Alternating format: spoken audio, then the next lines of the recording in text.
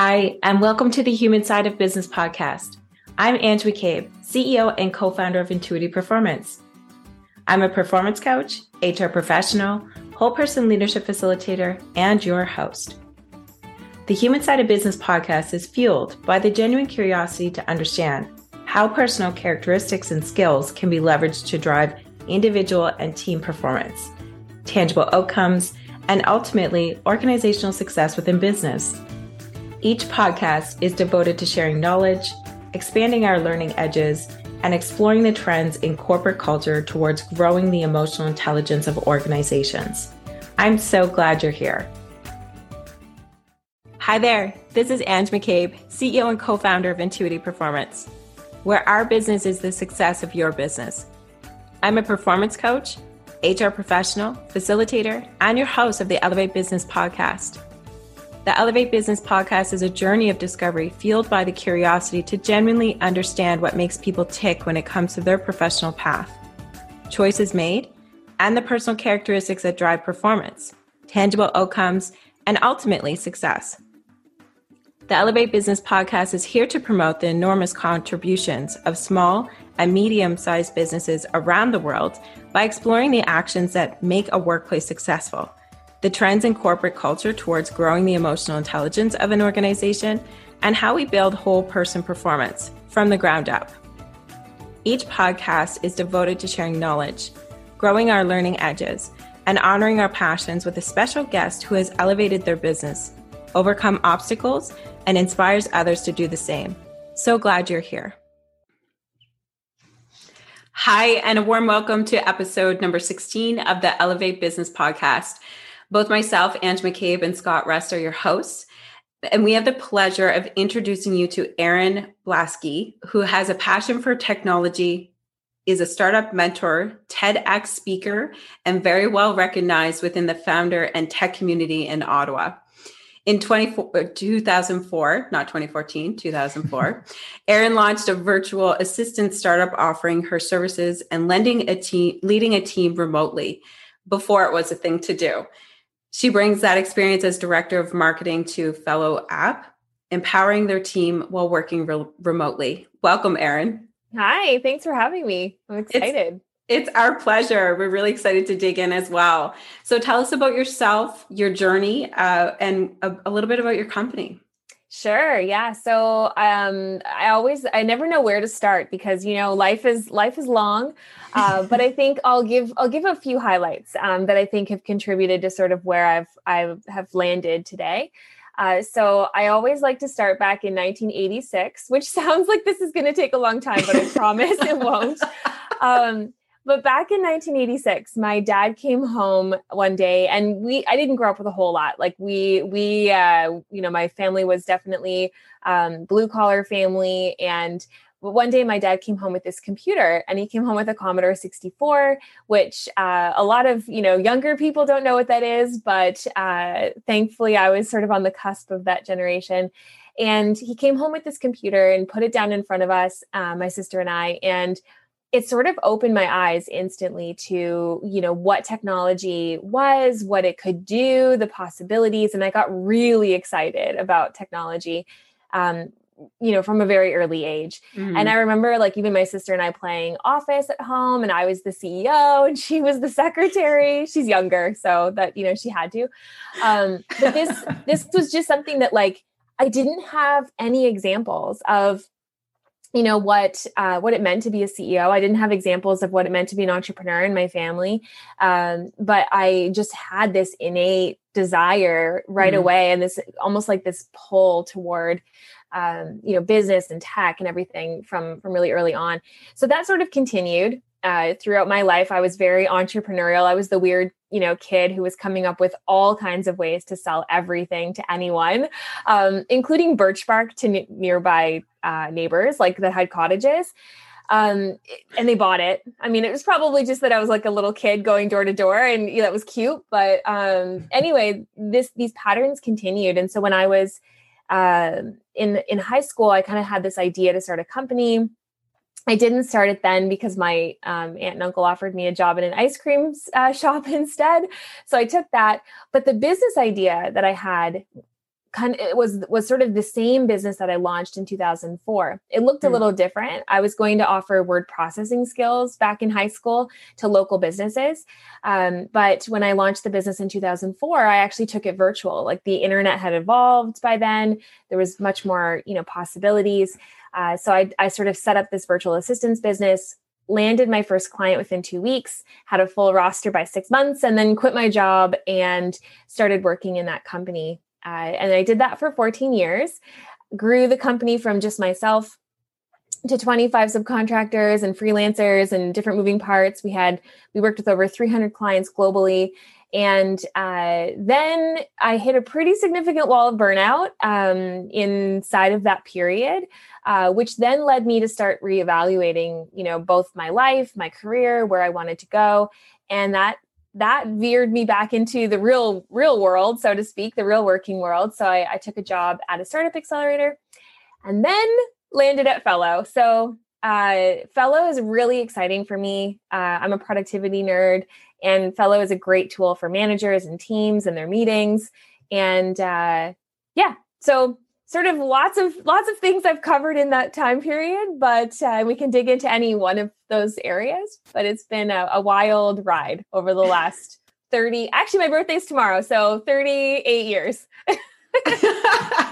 Yeah. Well, most importantly, happy birthday tomorrow, Erin. Thank you. I appreciate that. Yeah. And there's certainly a lot to dig in there. So, it sounds to me like having that entrepreneurial spark for you started early on. Yes. So, and within that, I can hear inklings around performance and what that definition means to me. When you hear the word performance, what does it mean to you?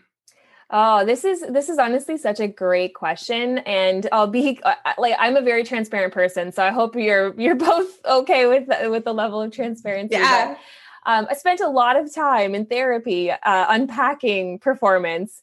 And the reason is because I actually have a tumultuous relationship with some of the societal definitions of performance. Mm-hmm. And what I mean by that is I think early on in my life, I received a lot of attention and a lot of praise when I was performing in a certain way. Like if I was getting straight A's, if I was doing really well in different extracurriculars, I got a lot of attention for that. And it sort of built this it built me into the type of person that my self-worth was attached to, the level of performance that I was, moving toward. Yeah. Now, that's if I look at it through only the lens of like what, more often in society, people view success as being, or they view people that are successful in a certain light. So for me, as I moved through that very uncomfortable area of performance where I was only like my self-worth was attached to performance. It had to be really high. It had to be, nonstop and ongoing. As I unpacked that, both with therapy and also just time experience and growing, I realized that actually performance for me isn't always achieving what society thinks success looks like, but it's actually achieving a level of internal success. And and I have to define that for myself. So whereas like society may view success as being a big house and a big, a fancy car or designer clothes or whatever it might be, for me, I actually realized through, again, really digging in and discovering a lot about myself that performance to me really means, can I show up happy and feeling fulfilled to my work every day? Can I do work that leads to financial security? I don't need to be rich, but like for me personally, I just want to feel financially secure. Can I be the role model I want to be for my daughter? Am I practicing self-care? Like there's a lot in it, but performance really for me is less now about how much am I achieving? And it's more about how am I feeling? And if the feeling part is really rock solid, and I can really tune into that element of it, it's less about like, am I checking every single thing off the to-do list every day. Yeah. I know there's a lot to dive in there, and both Ange and me are like waiting to see who's going to go first. I know I think that the last portion there, Aaron, talking about your journey and everything, and talking about the difference between performance in the past was about achievement, and today it's more internal. It's more about how I'm feeling. Yes. Was there a specific moment in time that shift was kind of made? Was it a journey? What were maybe some of the key things that came up that maybe other people who feel like they're attaching their performance to achievement might be able to learn from your experience? Yeah, I think absolutely. And so I think a big thing for me was feeling like I was on a hamster wheel and I could never get off the hamster wheel. And no matter what I was achieving, it never felt like enough. And those two things, like the constant, basically just running super, super fast all the time, yet never feeling like I really arrived or feeling happy with any of the accomplishments, was a huge wake-up call for me. And that honestly led to two things. It led to when I was about 25, I it wasn't when I hit the significant wall of burnout, but I had definitely some inklings of this feeling of something's not right. Like this doesn't feel normal. I probably should feel a lot happier than I am given the level I was achieving at a young age. And I ended up hiring actually a quarter life crisis coach. These people exist. They actually they're out there. And I remember hiring her, and the work I did with her was actually quite phenomenal to start unpacking some of it. But then I moved from that into getting a local psychotherapist to help me through that, really digging into some of the deep-rooted issues. But I think the awareness that I had around something's not right, I don't feel satisfied, even though I'm achieving again, a level of performance and an achievement that others would be, very happy with, I wasn't feeling it. So I think that was one moment. And then definitely when I hit the wall of burnout, when I was, I think I was about 20, maybe 30, 32. Anyway, somewhere around that age frame or time frame, I hit that significant wall of burnout. It was a culmination of a lot of things happening all at once, both personally and professionally. And I was a mom a new mom, and just a lot all at once. But it was the same thing. I hadn't really learned the lessons and made changes from my mid-20s. I was like, okay, that was great. I understand what they want me to do, but I'm not going to do it because I'm going to keep doing this other path. But that came to a head pretty significantly. And I was sort of forced at that point to make a change. It was either that or, I just wasn't going to be able to function at all. So I think self-awareness, I think if I had to boil it down to just one word. Very powerful. And so 3 really great things that I'm taking away from this, Aaron, is, and like to spend a little time on curiosity around this too, if you don't mind, is we really can't separate the kind of logistical objective performance or what companies think of or how we should drive our business and how society influences us as to what success is.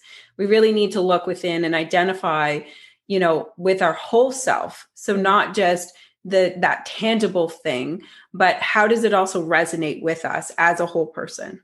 Absolutely. Yeah. And there's nothing wrong with wanting, material things or, going after certain goals or attaching, performance to a certain metric or whatever it looks like. There's nothing wrong with that. It's the relationship you have with it, at least in my own experience. That's what it was. It was the relationship I had with that. And it was a very unhealthy relationship.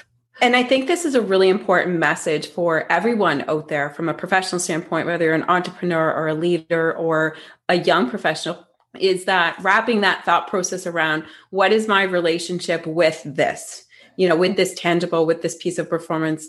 So I really appreciate the candor that you're bringing with regards to your insights and background there.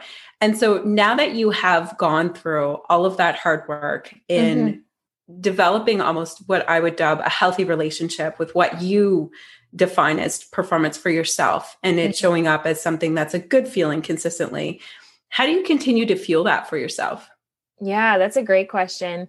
So I think what's nice is that I still feel a lot of intrinsic motivation. So even though I'm not necessarily chasing, very specific tangible things, I do still feel very intrinsically motivated, but it's interesting. Like the reasons why I feel those things have changed as my relationship to it has changed. So for me personally, I love being in a manager role because I love being able to influence other people's happiness. I love being able to make sure that work, when they show up to it, is very rewarding. And as a result, I actually like setting pretty ambitious goals for like my department that are performance-based goals. But the primary reason I'm doing it is actually to help them with their own career goals, or, you know, really push them to grow as people, et cetera. So it's interesting, like the motivation and the performance metrics and everything else are still there. Yes. And I actually still use them a lot in everything to, you know, both push myself, but also push my team. But it's just the relationship has slightly changed. And I think how we do that is we really think about, you know, what impact does our work have on the world? And, you know, rather than just thinking about it from a very, you know, self-centered perspective, or a very, you know, business perspective only, we actually think about the humans that we interact with, and the humans that are in our customer base, and the humans that exist in our prospecting and things like that. And it's really about how can we take what we know, our expertise, our experience, our skill sets, et cetera, and really drive that knowledge out into the world to make them better as well. And I mean, you both know this very well. It's your entire work, right? You're working with performance and leaders, and you know, we're working with managers often, and on their productivity side and on their meeting side. And so it's similar. And the main reason that we're motivated to do very well in our business and through our marketing specifically, and as a team, is really so that we can help more people. And I think that's probably the biggest change, is that I used to be driven, I think, a lot by how does the performance benefit me? And now it's like, how does my performance benefit others, whether it's my team, the world, our customers, you know, whatever it looks like. So yeah, I think it's more driving performance for those reasons. Okay. And I think this is a good segue. You talked a little bit about, you know, how you love this manager role and working with other people and empowering them. So how do you create an environment for your team to thrive? And maybe lean a little bit even into the remote world, where you have like 13 years of experience working with remote teams, where a lot of companies now, you know, are just getting into it, don't even have a year under their belt yet. What's some insights you might be able to share with them? Yeah, absolutely. So it's interesting, when I was working remote pre-pandemic, it was very different. Remote work back then looks very different than remote work today. The primary reason is because obviously we're remote working in a crisis, not necessarily just remote working in the most optimal or ideal scenario. So there are some, I would say, significant differences that already exist. One of the biggest differences is just that a lot of your management style had to shift and change after the pandemic happened. You know, you had to leverage a lot more empathy and compassion for, you know, the world and the situation we're all in, but also for your individual team members, because for each of them, their situations were different. You know, if I look at even myself, my daughter came home in those early days, and I was then balancing being at, you know, fellow for only 4 weeks when the pandemic hit, but also, you know, having my daughter now at home with me and trying to make sure that she's set up for success. And, you know, there was a lot going on for a lot of people. And so I think, you know, what we did really early on as a team, I did leverage some of the, you know, frameworks and processes and operations that I had from my past, but they needed to be tweaked a little bit as well. So we did do a few things early on that really helped. So implementing a daily stand-up meeting was really valuable. You know, even if it was just honestly a check-in on people's feelings, you know, how are you doing today? What can I do to, you know, make sure that today feels like a success for you? You know, really checking in on the people and emotional side, less than the project side. Now, the project side obviously still has to happen, and tasks still need to be done, and work still has to move forward. But for us, at least, the main focus shifted instantly to our people. It was, how do we ensure that they're set up for success? And that did continue. So, I would say that what we've moved to now that we've been in this for 9 or 10 months, we still do those daily check-ins. We actually do this really great check-in where it's color-based. So we're not necessarily having to define how we're feeling or maybe talk about it if we're not really willing to, but it's just simply like on a scale of red to green, with every color in between. And also we have a mango version, which is really fun because it's like a blend between, if you're not quite green, but you're not quite yellow, it's like you're mango. And so, like we have this like range now, and every day everybody can, say how they're feeling simply by just adding an emoji to a Slack message, like it's simple. But those simple things like that, the daily stand-up meetings, regular check-ins, regular company all hands, these things are all contributing to us still feeling like a team and feeling very connected to each other, and having the ability and the space to talk about things that are much more emotionally based is really key. Outside of that, if we look just simply at things like projects and tasks, I'm really fortunate that I have had the 14 years of experience working remote, because from a process perspective and an operational perspective, I thrive in this environment. Like this is like all I know, right? So for me, it's really simple for me to leverage technology, whether it's Slack or Zoom or of course Fellow or project management tool, like whatever tools we need to do our work.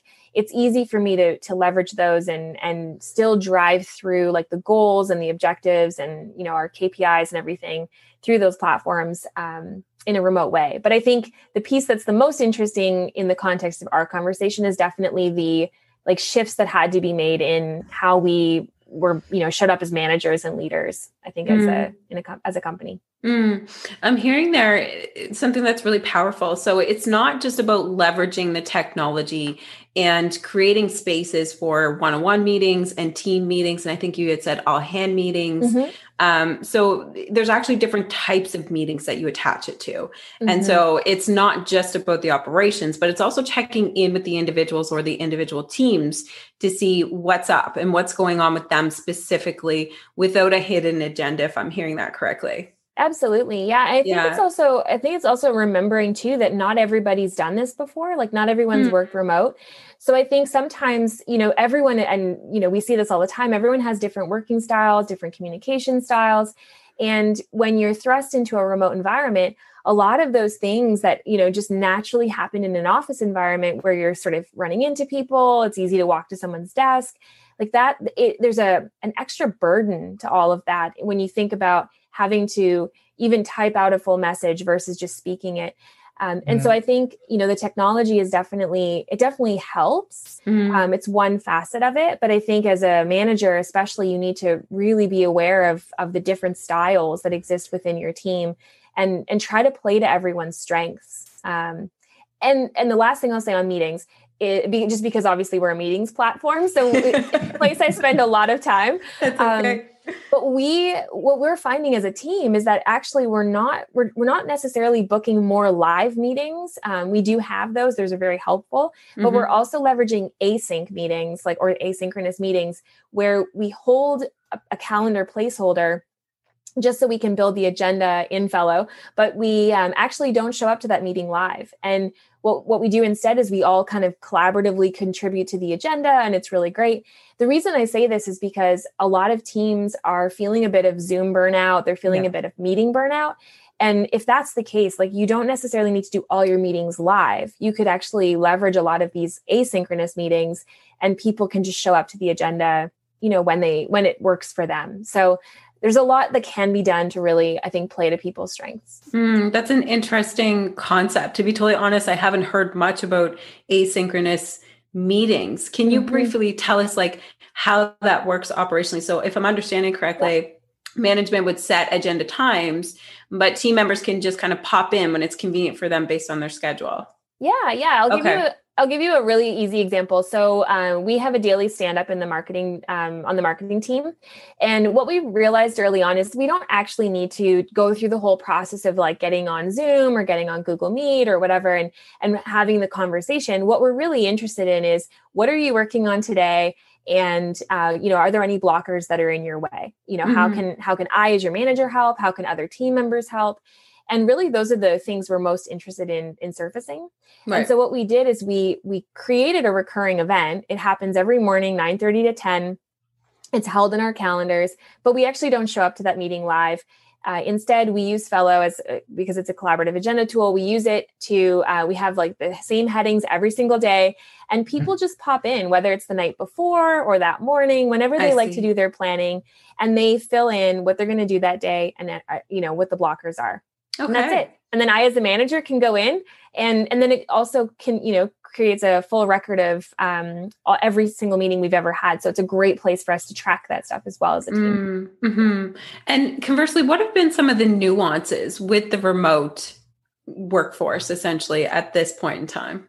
Yeah, I would say definitely communication is probably the biggest one. I think it's really easy to not communicate as much when you're working remote. And you also don't hear the in-office chatter. So, if I think back to when we were in the office, we had an open floor plan. We all sat in rows, like very startup-y.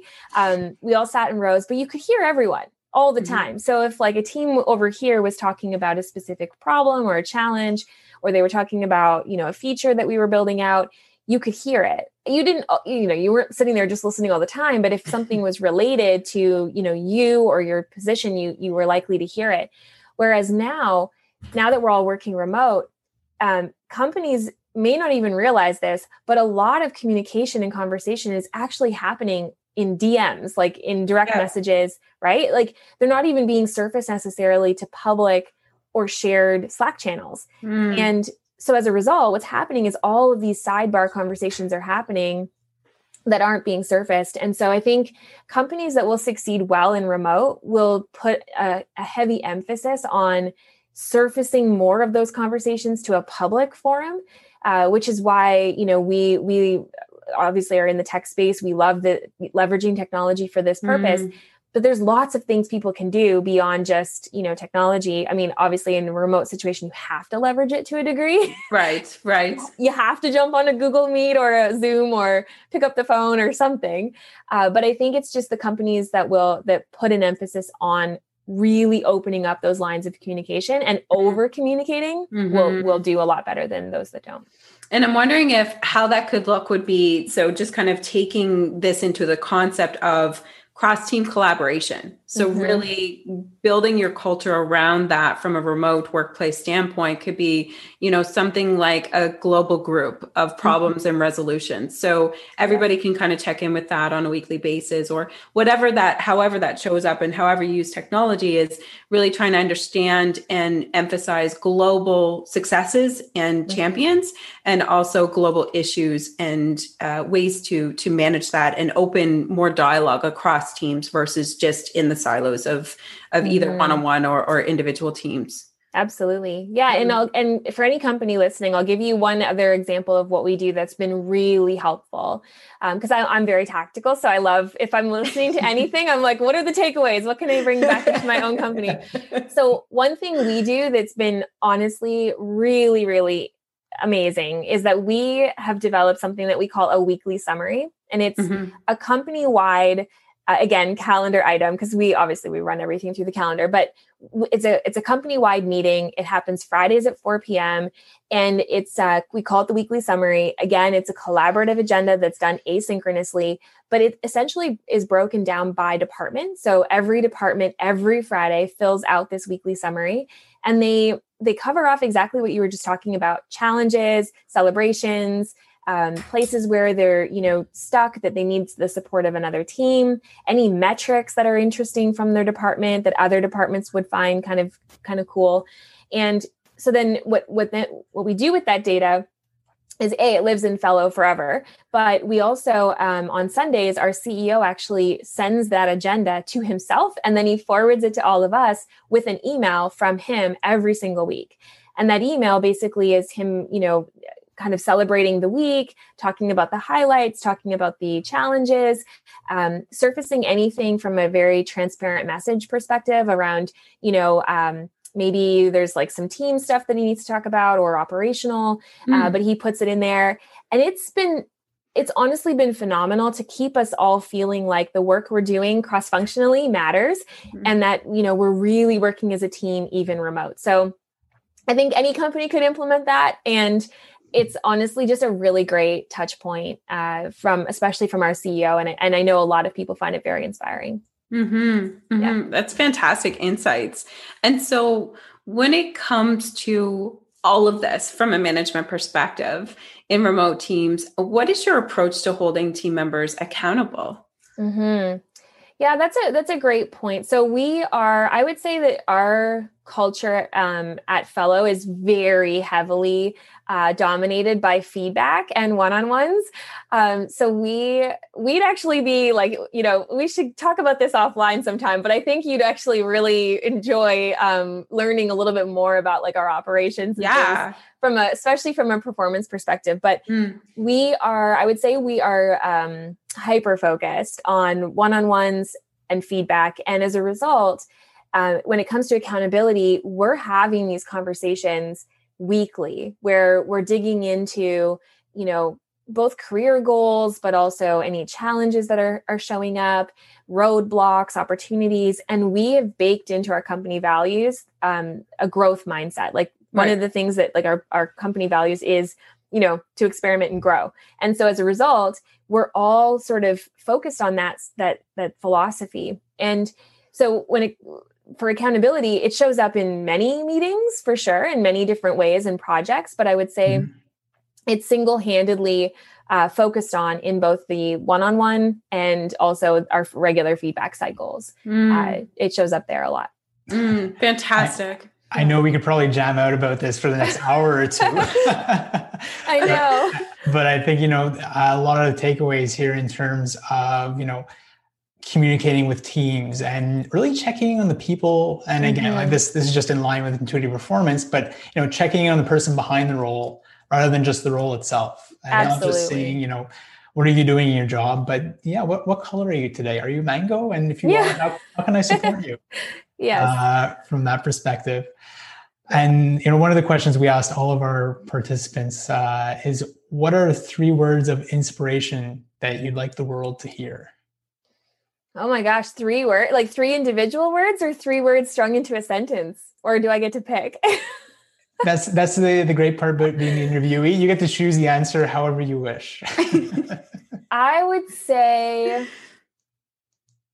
I'm going to say focus on humans, I think would be the thing. And yeah, only because like I really believe that to be impactful from a management and leadership perspective. I believe it to be impactful from a marketing perspective, from a business perspective. If you focus on humans, I think everything else, starts to fall into place.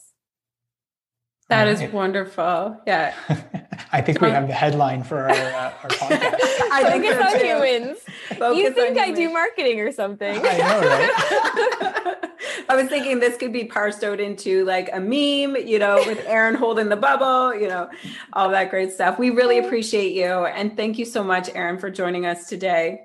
No worries. Thank you for having me. This is honestly the fastest time. We just went by so fast. So that means it was a great conversation. So thank you. Wonderful. And we really appreciate sharing your entrepreneurial insights with Intuitive Performance and our subscribers. For those who would like to learn more about Erin and the Fellow app, we're going to be providing a link to the business and your LinkedIn profile as well to our company page and throughout social media. Take good care. Thank you. Thanks. Thank you very much for all of our subscribers to tuning in into another great episode of the Elevate Business podcast. Take good care. Thanks for listening to the Elevate Business podcast. I hope you enjoyed the program. You can subscribe to future podcasts at intuitiveperformance.com, where you can also sign up for webinars and learn more about professional coaching and our facilitation solutions available to help fire up your whole person performance skills and drive actions for success. Until next time, stay true to you and take care of each other. We are all better together. Thanks for listening to the Human Side of Business podcast. I'm glad you could join us. If you enjoyed today's episode and want to stay updated with our latest content, make sure to visit our website. The link can be found in the episode description, where you can subscribe to the podcast, sign up for our newsletter, and learn more about our whole person leadership services. Sounds interesting? Explore the Whole Person Leadership Cohort by Intuity Performance, a unique program that offers unparalleled support to managers on every step of their leadership journey. Our program features evidence-based assessments, workbooks, group coaching, and interactive learning experiences to help you level up your leadership skills. Reach out today to apply to one of our upcoming cohorts. Until next time, take care and stay curious.